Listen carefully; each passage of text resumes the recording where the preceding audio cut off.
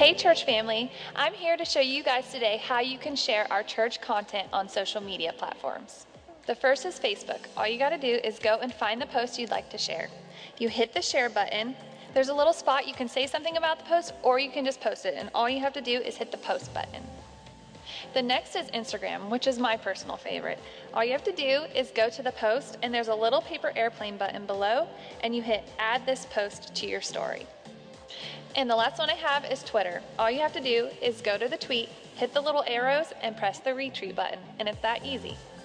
Every time you share, it reaches a whole nother group of people that our page wouldn't reach on its own. And this is just another way you can spread the gospel at your fingertips every day.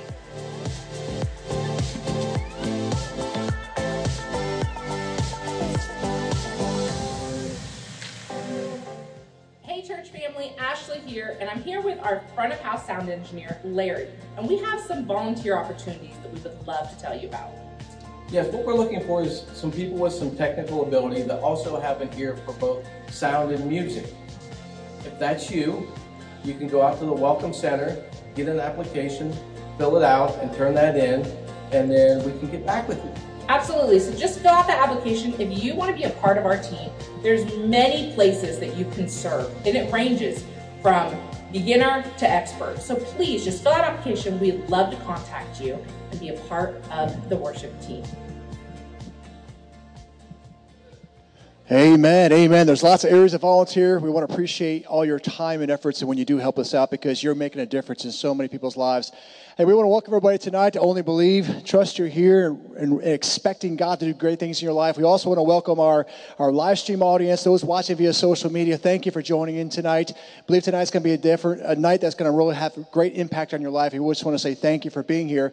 If you are here for the very first time, we have a visitor's card we'd like to have you fill out, first-time guest.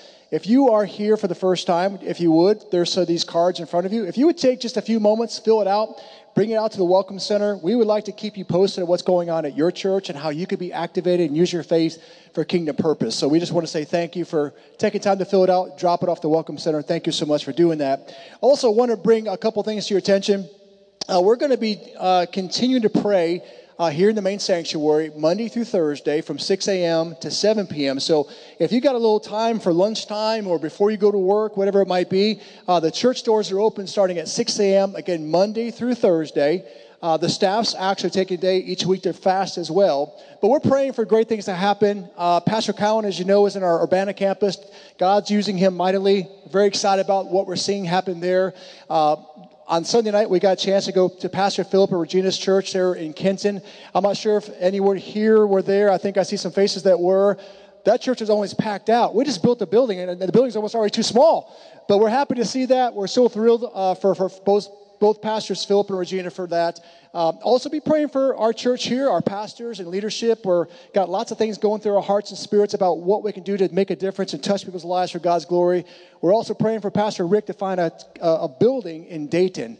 So those are just some quick prayer requests, but we're praying for you as well every single day because we love you and we care about you, and we know God's going to use you again for kingdom purpose. Also, I want to announce some exciting things that's taking place starting September 2nd. We're going to be starting some small groups on Wednesday nights. And we have 4 classes already ready to go.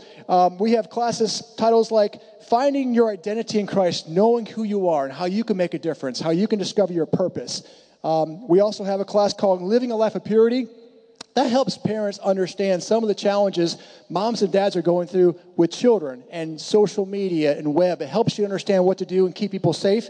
We're also having a marriage small group, and then the art of parenting. I know we got lots of parents in here, and that would be a great class to participate in. Now, there's going to be a limit about 20 people per small group, so we encourage you tonight. We have sheets out at the Welcome Center. Please sign up if one of those 4 classes interests you. Once we get to about 20, we're going to try to close it down. So if you'd like to be a part of it, please make sure you go out there tonight and get signed up, okay? Well, we're glad you're here tonight. We got great things in store. God's going to touch you. And let's go ahead and stand to our feet. Let's worship the Lord tonight. Amen?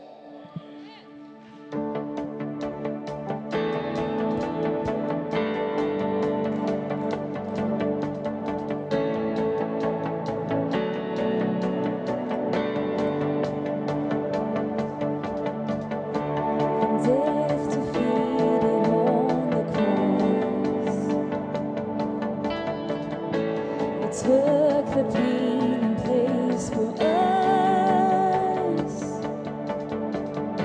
and fear has lost and love has won, and victory becomes our song. I see a light burst through the darkness. I hear the sound of heaven singing now. Now we're screaming victory.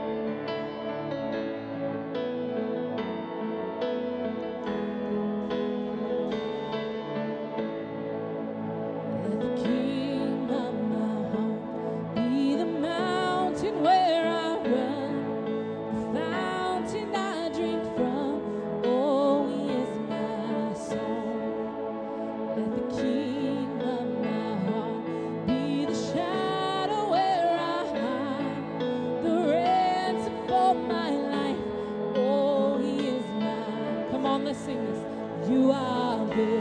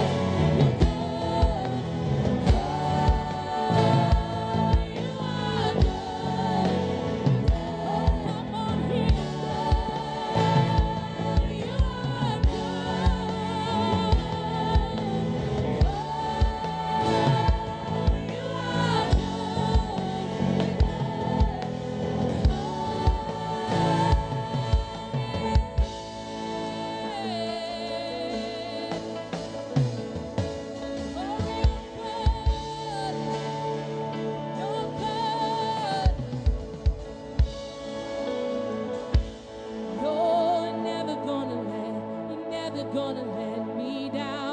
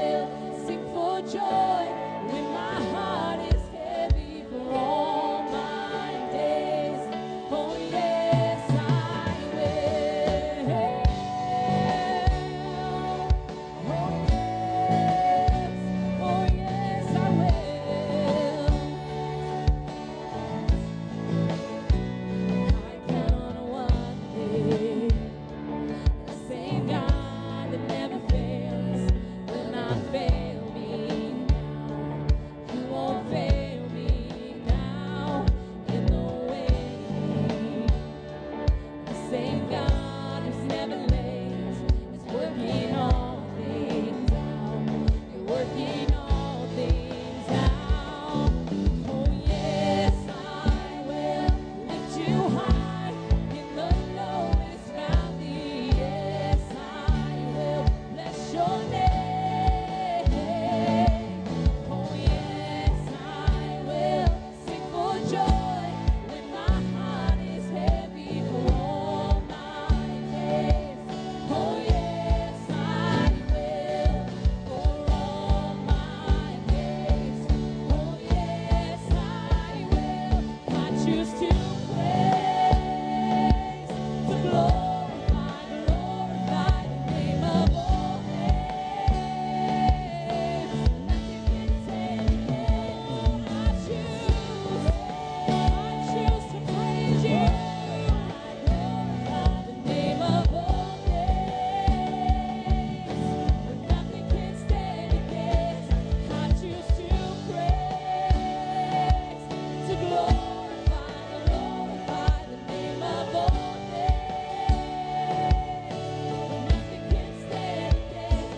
I choose to praise, to glorify the name of all names. Stand against.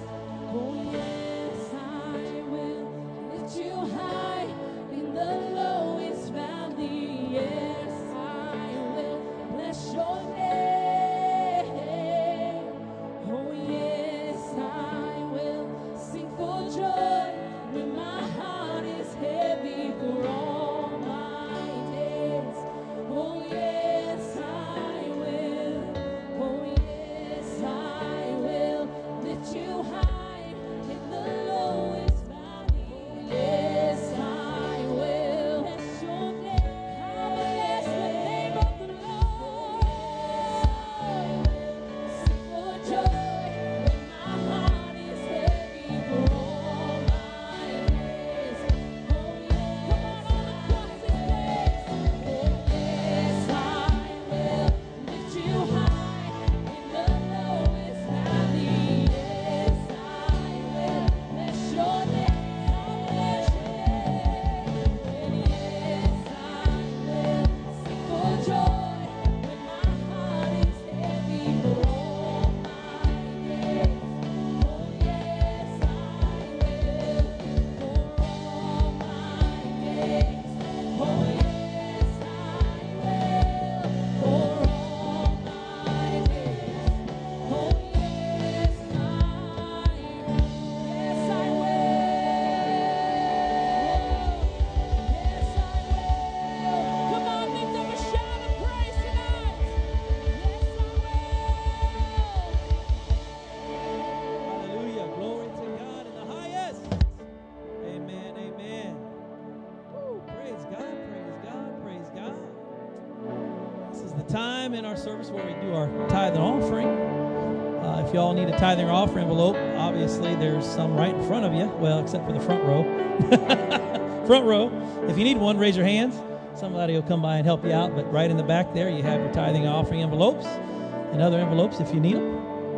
Awesome. Well, I was thinking about this today as I was driving. Lord, what in the world am I supposed to say to these people? They hear about giving all the time, right? A lot of churches don't talk about it at all. But so as I was thinking about people and their needs, most people, or a lot of people, every week, when they get a paycheck, they have to decide what bills they're going to pay. I remember those times. I don't know. I don't do any of it now. I'm sure Nicole still maybe does that sometime. I don't know. You know, I mean, whether or not this bill's going to get paid. Man, this one's late. I got to pay this one. Child support. I ain't paying that. That ain't important. Oh, man, you know what? I can only pay half of this one. Oh, this one's going to be on time. I'll pay this one. You know, and that's just life, right? Amen. But you know, as Christians that believe the Bible, that believe the promises that are in the Bible, that believe everything the Bible says is true, we shouldn't ever have to decide if we're going to give our tithe or not. It's one thing to decide whether or not we're going to pay a bill. But if every time you get a paycheck, you have to decide whether or not that you're going to pay your tithe and give to God, that tells me something. That tells me that you have not settled in your heart who owns it all. You've not settled in your heart that God has given you this job. He owns everything. Remember, the Bible says that he owns a cattle on 1,000 hills. And he was humble in the fact that he didn't say, and I own the hills. Because he could have said that in there, but he didn't. He owns it all. I think of it like this, and here's a great example to bring it to the 21st century. When you're going out in public, you're wearing clothes. You're going to put on clothes when you go out in public. Now, according to some of the Walmart videos, some of those clothes are a little weird and sketchy. But we're putting clothes on. When you go to work, you don't have to decide whether or not you're going to put clothes on to go to work. It's a settled issue. I'm wearing clothes when I go out in public and I go to work. And when it comes to our tithing, it needs to be that settled issue, just like that. And we are not, as Christians, going to decide whether or not we're going to give our tithe, because we know that when we give, God does fulfill his promises. He will do what he said he will do. He will, by faith, we believe he will give it back to us. By faith, men will come and bless us. Amen? By faith, we know that, and we stand on that. It's a settled issue. So whenever we get that miracle money, whether it's twice a month or once a week or whatever, it's a settled issue. We are going to give God his portion first. And why do I call that miracle money? Because it's a miracle you're getting it. It's a miracle you still got some. And it's a miracle that God's going to get his part. That's why I call it miracle money. But it won't be miracle money if you'll settle it in your heart that I'm going to give his portion first. The miracle will be what he does for you, how he blesses you, how he gives back to you more than you gave to him. That will be the miracle. It's a settled issue. Say, it's a settled issue. Amen. Everybody stand up and let's pray over our tithes and offerings today. Hallelujah. Father, I thank you tonight for that simple little word. But God, it's a settled issue with us. We know you own it all. We know you give it all. And God, we thank you that when we obey, when we are obedient to your word, you will bless, you will give back, you will provide, you will prosper, you are prospering, you are giving back, you are providing even now throughout this place, throughout this congregation, those that are online listening, God, as we obey, you are doing and moving even in realms that we do not see, because by faith we know you are a God of your word. We thank you for doing what you said. We thank you for the testimonies that come out of our faithfulness. In Jesus' name, amen and amen. Bring your tithes and offerings to the Lord. Hallelujah.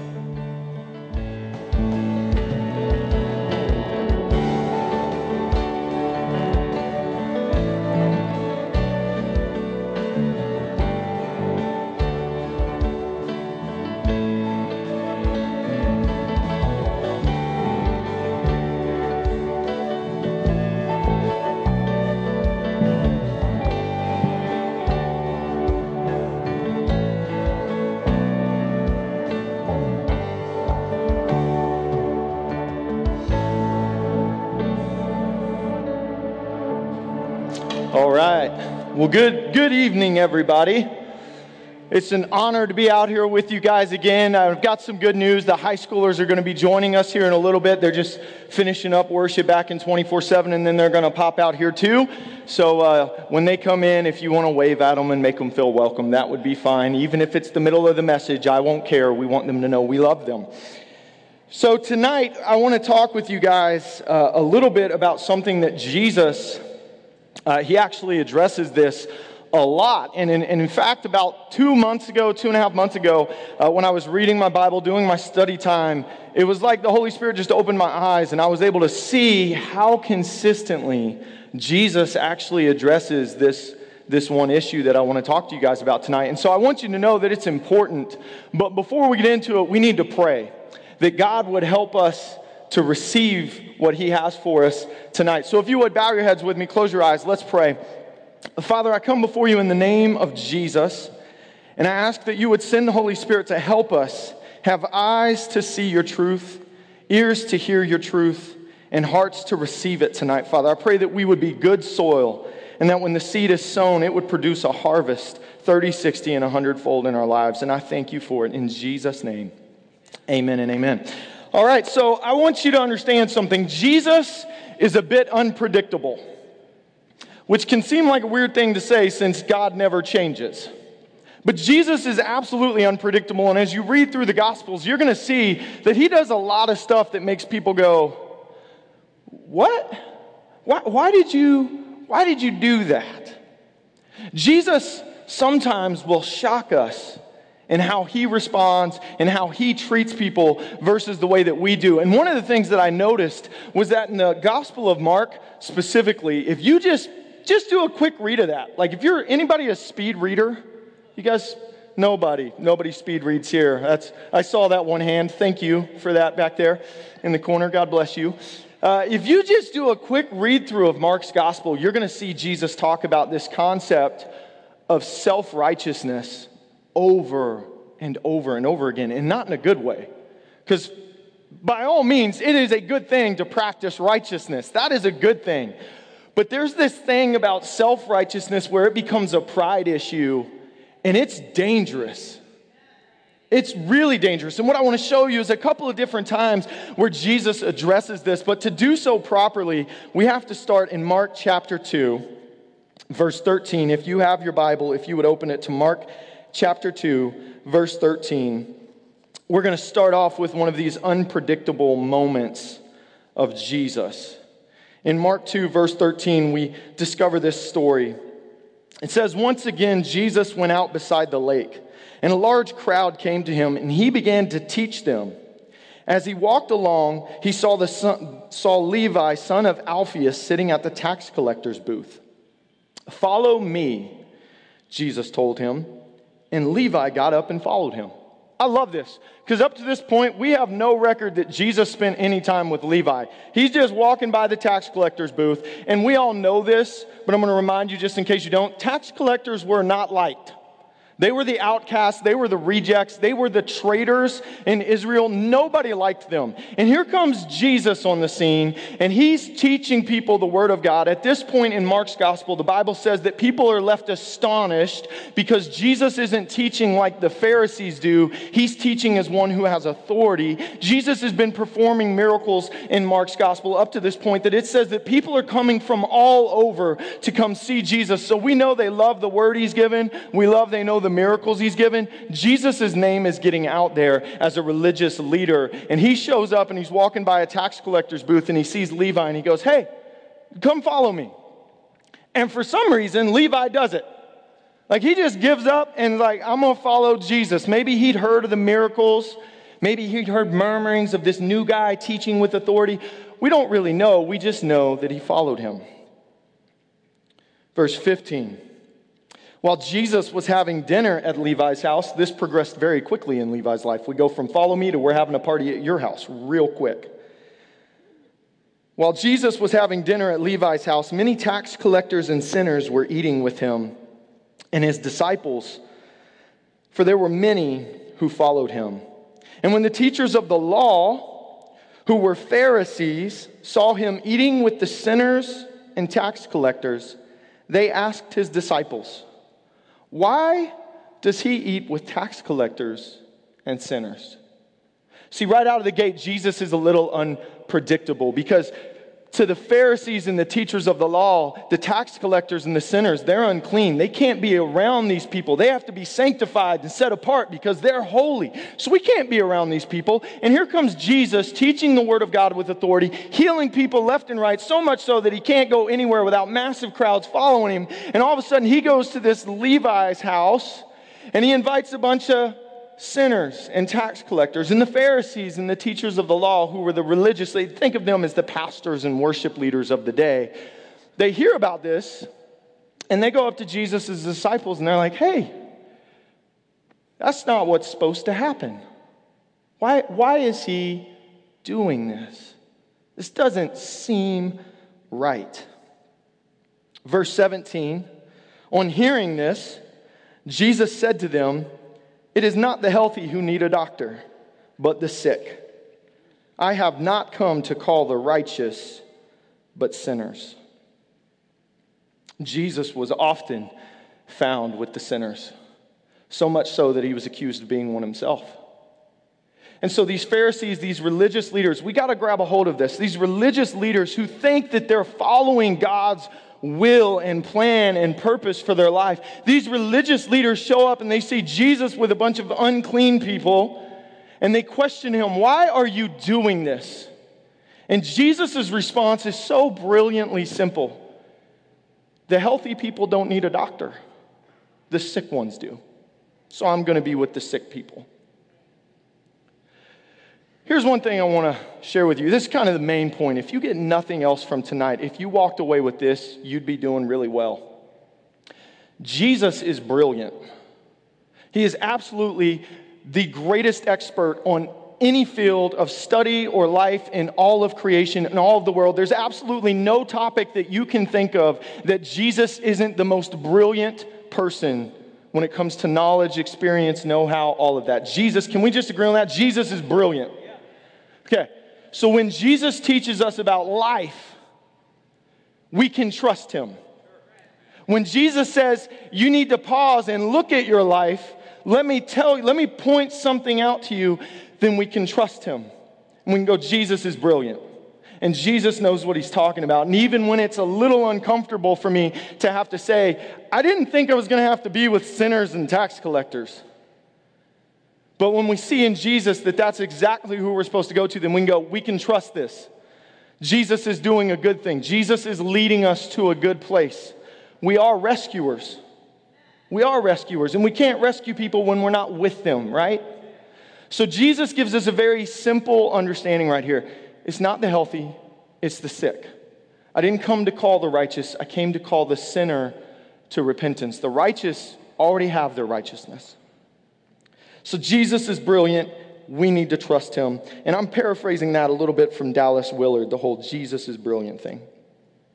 So what does this mean for us? When Jesus says something, we should pay attention. Rather, it should be a challenge for us to stop and say, how should this impact or affect my life?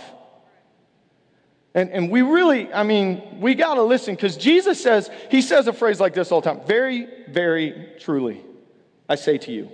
He repeats himself because he wants us to get the urgency of it. Very truly, I say to you, is what Jesus would say. So we have to stop and make sure that we're listening to this. In our opening scripture, Jesus is very early on in his ministry, and he's already distinguishing himself from the other religious leaders of the day. And this is also something he'll continue to do throughout his whole ministry. He goes after the lost, the broken, the hurting, the dirty, the traitors, the outcasts. He goes after the unclean sinners and the brokenhearted, the filthy and rejected. The Pharisees avoided such people. They separated themselves from these types of people. So point number one, Jesus is brilliant. He's absolutely the greatest expert in everything that has to do with life and science and knowledge. He's brilliant. Point number two, that Jesus is about to reveal to us is this: that our confidence in our own self-righteousness actually builds a barrier between us and the very people he's called us to reach. I'm going to say it again. Confidence in your own self-righteousness actually builds a barrier between you and the person you're supposed to be reaching for Jesus. And it works the same for me. And it's very subtle. And we're going to read what Jesus says, but I want to show you how subtle this is because I'm a pastor in this church and I just want to be transparent with you. I was driving through Sydney the other day. I just moved out of Sydney into Walpock. We're in the country now, and my allergies know it, and it's been a good thing.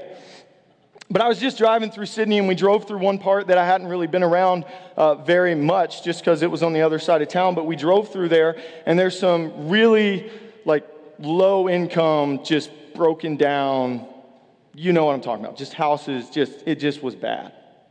And as I'm driving by it, I look over, and here was the first thought that came to my mind. If those people just would, be a little better with their money, they could probably live different. And the Holy Spirit gripped my heart and he said, that's where Jesus would actually be found. Right there on that front porch. And you drove by just thinking, if they were just a little smarter. It's so subtle. This self-righteousness is so subtle in our lives. And Jesus warns us over and over again about it. Would you turn in your Bible to Luke 19? I'm going to show you a story that Jesus gives us. In Luke 19, that is the wrong scripture. I hate when I do that to myself. Golly, Bob. I got it. It's Luke 18. It's fine. We're all going to get through this. Luke 18, verse 9. Now remember, Jesus is brilliant. We got to trust what he says. Luke 18, verse 9. To some who were confident of their own righteousness and looked down on everyone else, Jesus told this parable. Now we need to stop. Because here's one issue that I have, and maybe you'll relate to this, is I'll hear a phrase like that and I'll immediately go, he's talking about Pastor Randy. I'll read that and I'll go, he's talking about Shane. By the way, can we give Shane, this is the first time Shane's been here when I've preached. He intentionally tries to avoid me, but we're excited Shane's here tonight. I'm just loving on him a little bit. I love Shane. When we hear something, oftentimes in my brain, the first thing that happens is I'll think of everyone else that Jesus is actually talking to without thinking that he means me. We got to stop because Jesus always means us before he means anyone else. And if we'd start there, we'd get so much further along with Jesus than we are right now. So to some, and I'm just going to replace that with to me, when I'm confident of my own righteousness and look down on everyone else, Jesus is telling me this parable. That two men went up to the temple to pray. One was a Pharisee and the other a tax collector. The Pharisee stood by himself and prayed, God, I thank you that I am not like other people, robbers, evildoers, adulterers, or even like this tax collector. I told you they weren't liked. I fast twice a week. Look how holy I am. I fast twice a week and give a tenth of all I get. But the tax collector stood at a distance. He would not even look up to heaven, but beat his breast and said, God, have mercy on me, a sinner. I tell you that this man, rather than the other, went home justified before God. For all those who exalt themselves will be humbled, and those who humble themselves will be exalted. Justified means this, to be declared or made righteous in the sight of God. And in this parable, now remember, this is a parable. Jesus is teaching us something here. And he's saying, whenever you start to feel confident about your own righteousness, that maybe you've done something for yourself in relation to your relationship with God, because we are saved by grace through faith alone. It is the grace of God that we're saved. It's not anything that we do so that we can't boast.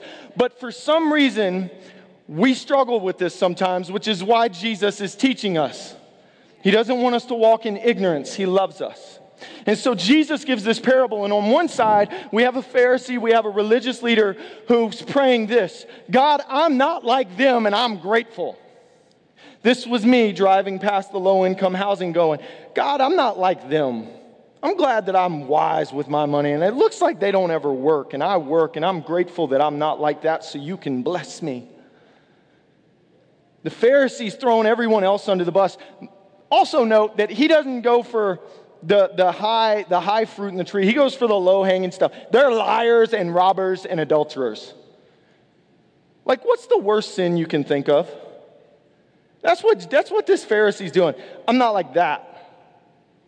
Because when he goes to the extreme of what you would think are the worst sins, it's really easy to separate yourself. But when you get into the nitty-gritty of what Jesus calls us to, like love your neighbor like yourself, you realize we're not really that far off from him. Right?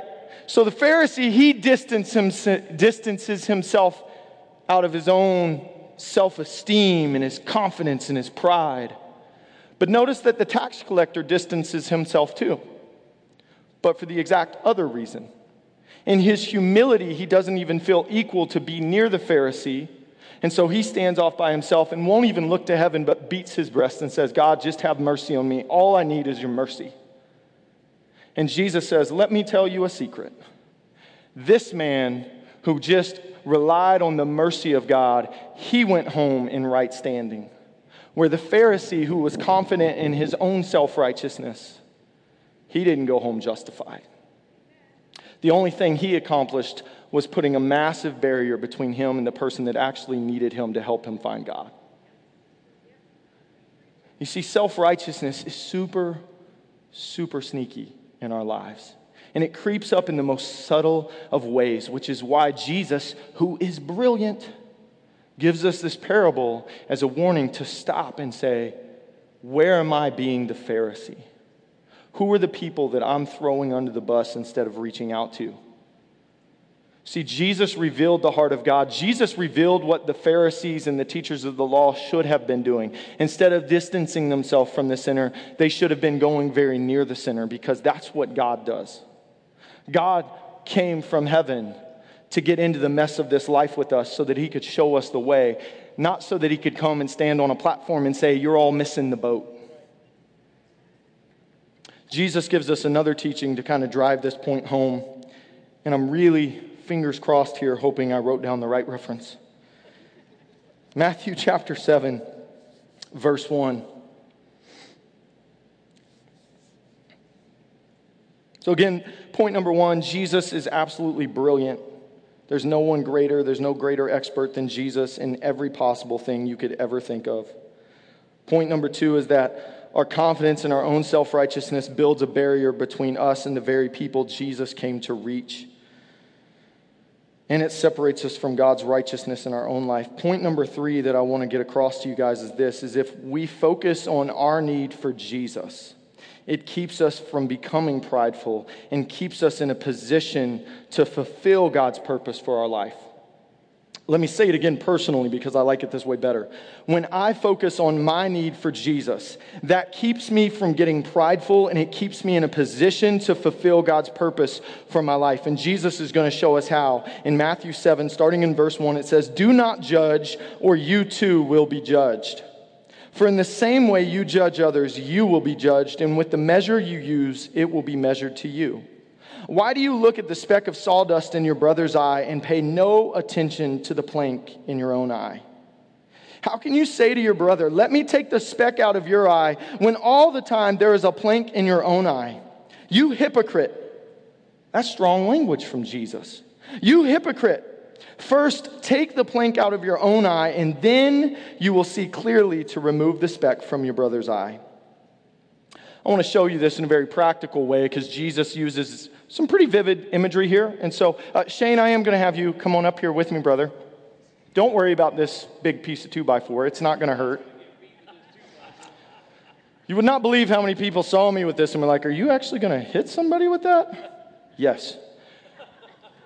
And it's good. It's going to be. Yeah. You're going to be fine. You're going to be fine. Jesus uses a really simple, vivid example for us to understand how self-righteousness puts a barrier between us and the people we're supposed to reach. And it looks like this. "Hey, Shane, you need Jesus because I can't see you. So if I'm getting close, you got to duck. There's a speck of dust in your eye, man. Let me show you how Jesus can." Jesus made this illustration. I didn't make this up. This is what Jesus said we look like in our self-righteousness, trying to go and point out everyone else's flaws. This is what we look like. "Hey, man, let me help you. Now, I want to point out something about this. Better do this side because the mic's on that side. Here, swap sides because I can see the people out of my left eye. I look pretty obnoxious trying to point out his flaw when this is what I look like. Here's the miracle in what Jesus said. We're oblivious to this, but nobody else is.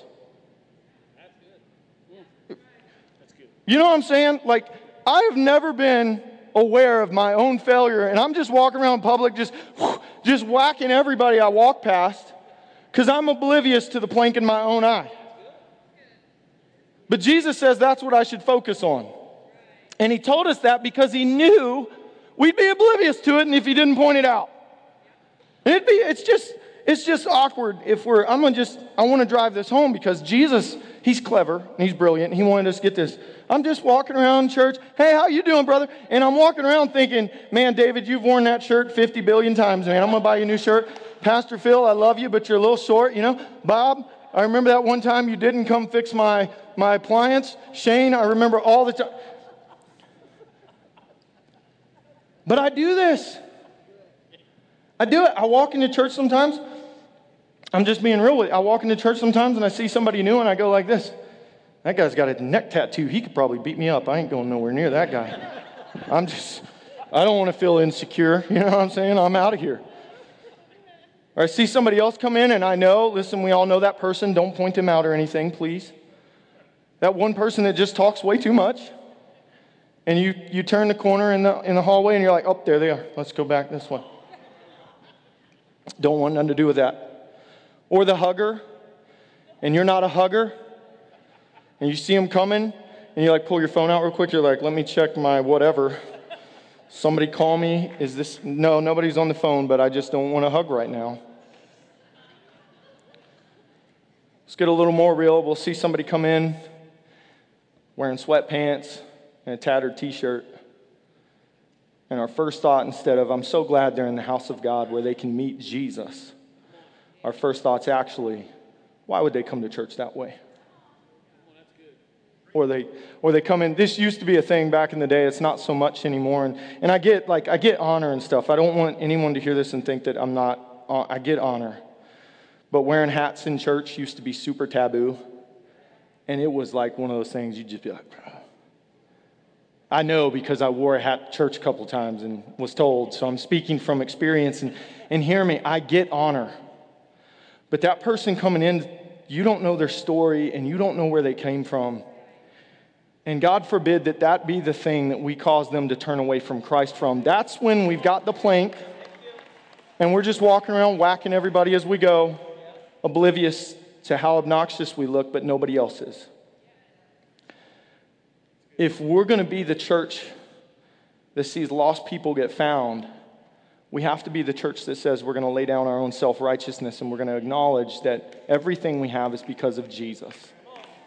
Everything that I am is because of Jesus.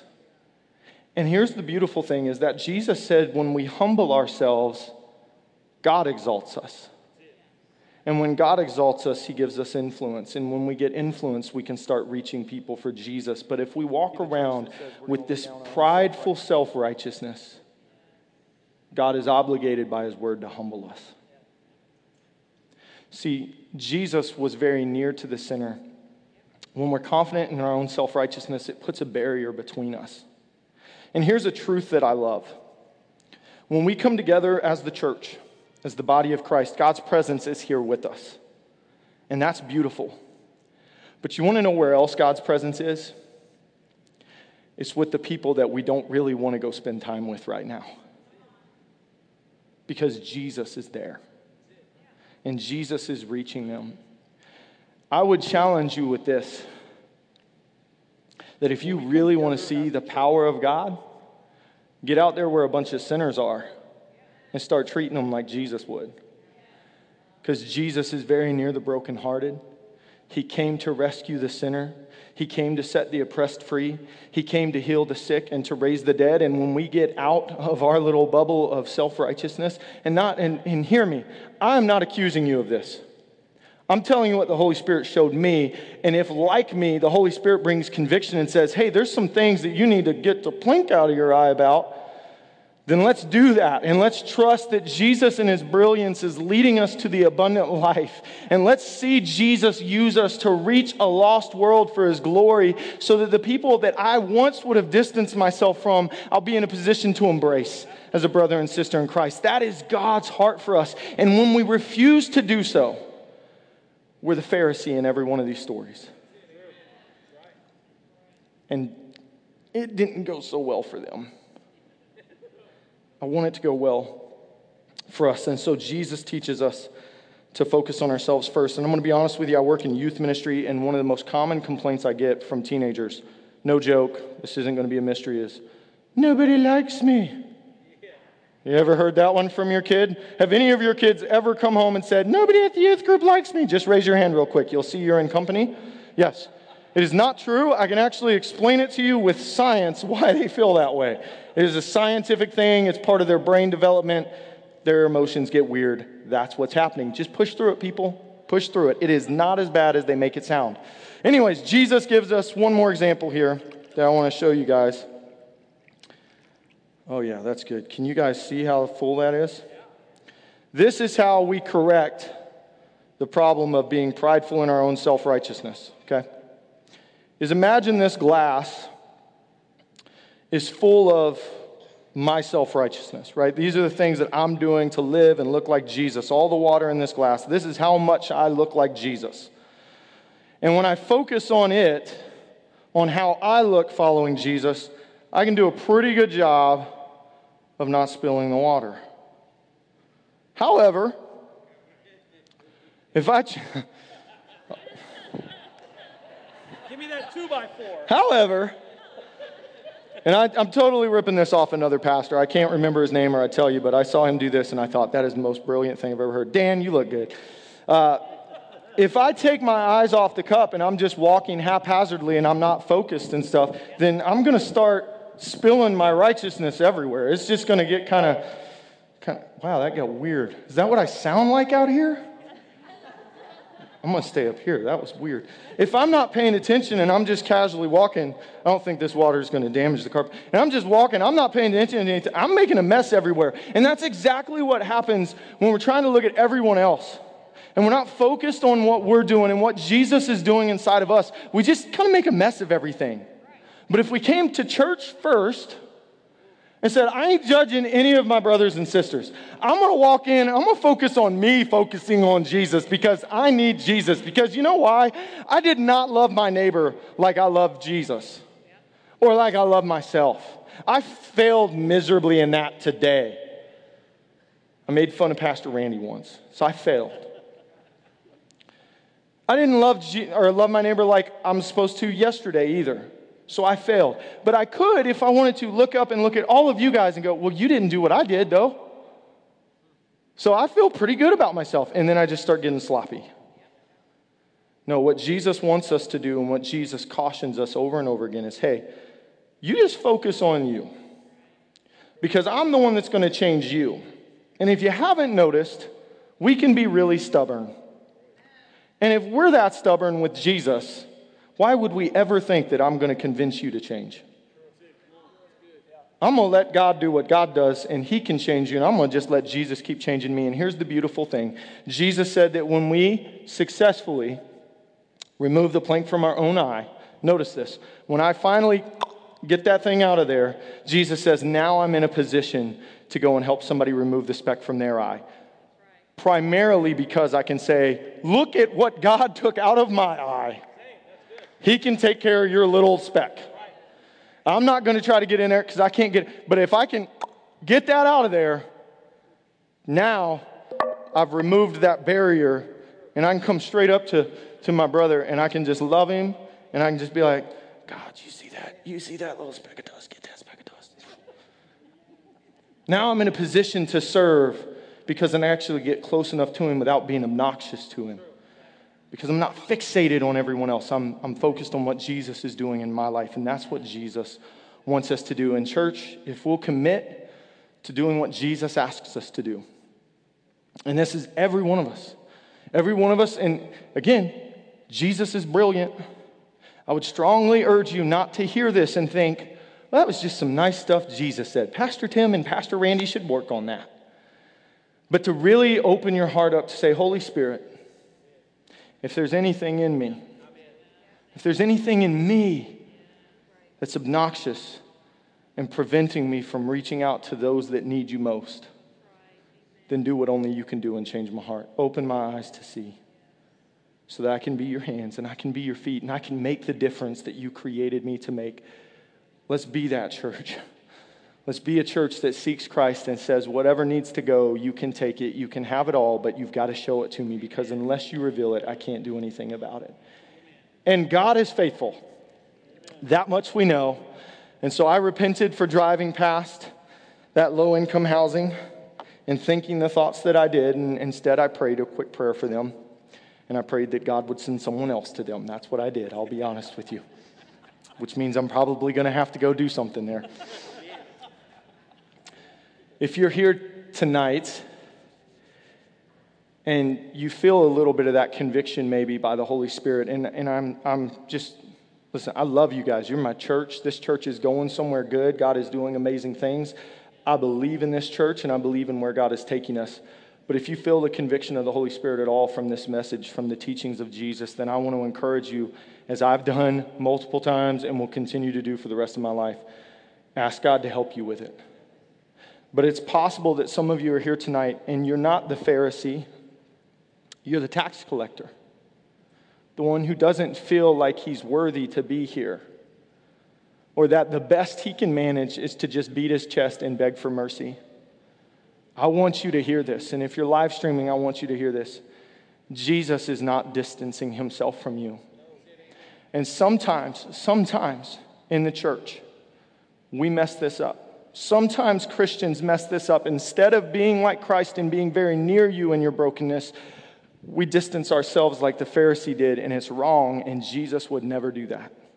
If you're here and you feel that way, Jesus isn't hiding from you. Jesus is very near you. And I'm going to pray for you tonight that you would experience the presence of Jesus, the life-changing presence of Jesus, that you would know that God loves you and that he's for you and that you're not separated. The Bible says that in Christ Jesus, we are all equal before God. We all are dependent on the grace and mercy of God, just like everyone else is. No one's special. If you're here tonight or you're watching through live stream and that's you and you feel distant, you feel like God can't be near you because of what's going on in your life, just know that Jesus is very near you. He's there right now, and if you cry out to him, he will rescue you. He will save you, and that's what I'm going to pray for. Would you guys bow your heads with me as we pray to finish up? Father, I thank you, God, for your word. I thank you for revealing your nature to us. You are a good God. You're a good Father. You love us. You would do anything to rescue us, even send your Son to die on a cross, to face death for us. You would do that to be able to rescue us and to redeem us and to justify us and to set us in the right relationship with you. There's no one that's too far away from you. There's no one that's so deep in sin that you can't rescue them out, Father. You are full of grace and mercy and compassion. And Father, we just lift high the name of Jesus, because at the name of Jesus, every knee will bow, every tongue will confess there's no sin greater than him. There's no darkness greater than Jesus. The word says that you have rescued us from the dominion of darkness and you have brought us into the kingdom of your Son whom you love, Father. That's who you are. And so I pray right now for every person here or watching through live stream that feels distant from you, God, that feels unworthy of you. Father, I pray that right now you would surround them with your presence.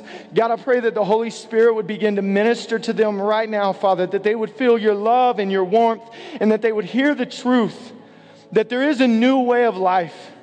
And it comes with repentance, just changing your mind, change the way you think to believe that Jesus is the Savior. And that through faith in him, you can find new life and forgiveness. Jesus wants to do that. He's here for you. He said, I came for the sinner. I came for the broken. I came for the hurting. That's who I'm here for. And Father, I pray for us, your followers. God, I pray that we would be like you. Father, that we would not be blind like the Pharisees, that we would not become prideful in our own accomplishments, but Father, in humility, we would walk before you, acknowledging your grace.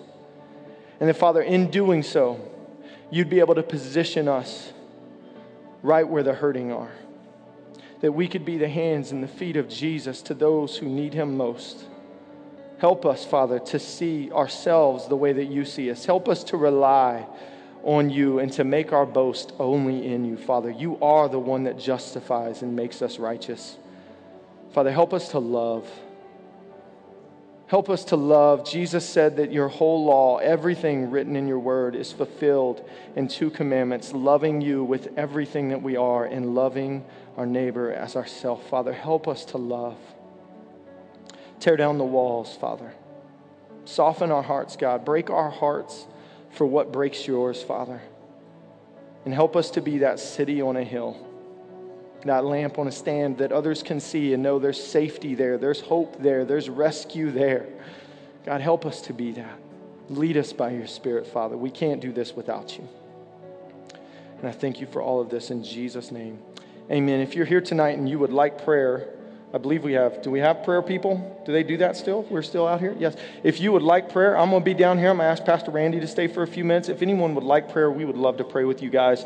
Other than that, do I just dismiss them? We love you. We'll see you Sunday. You guys be blessed. It'll be a great day on Sunday. And if everybody here could just tell Shane, thanks for coming tonight, I would greatly appreciate it.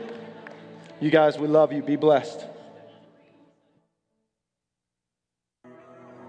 Hey, live streamers. We're so glad that you tuned in with us for service today, and we really hope that you were encouraged. We want to get connected with you every single day, so please be sure to follow us on all of our social media platforms. We have Instagram, Twitter, Facebook, and you can subscribe to us on YouTube. And just a reminder, be sure to share this stream every time that you watch it. You don't know who you're going to reach. We'll see you next time.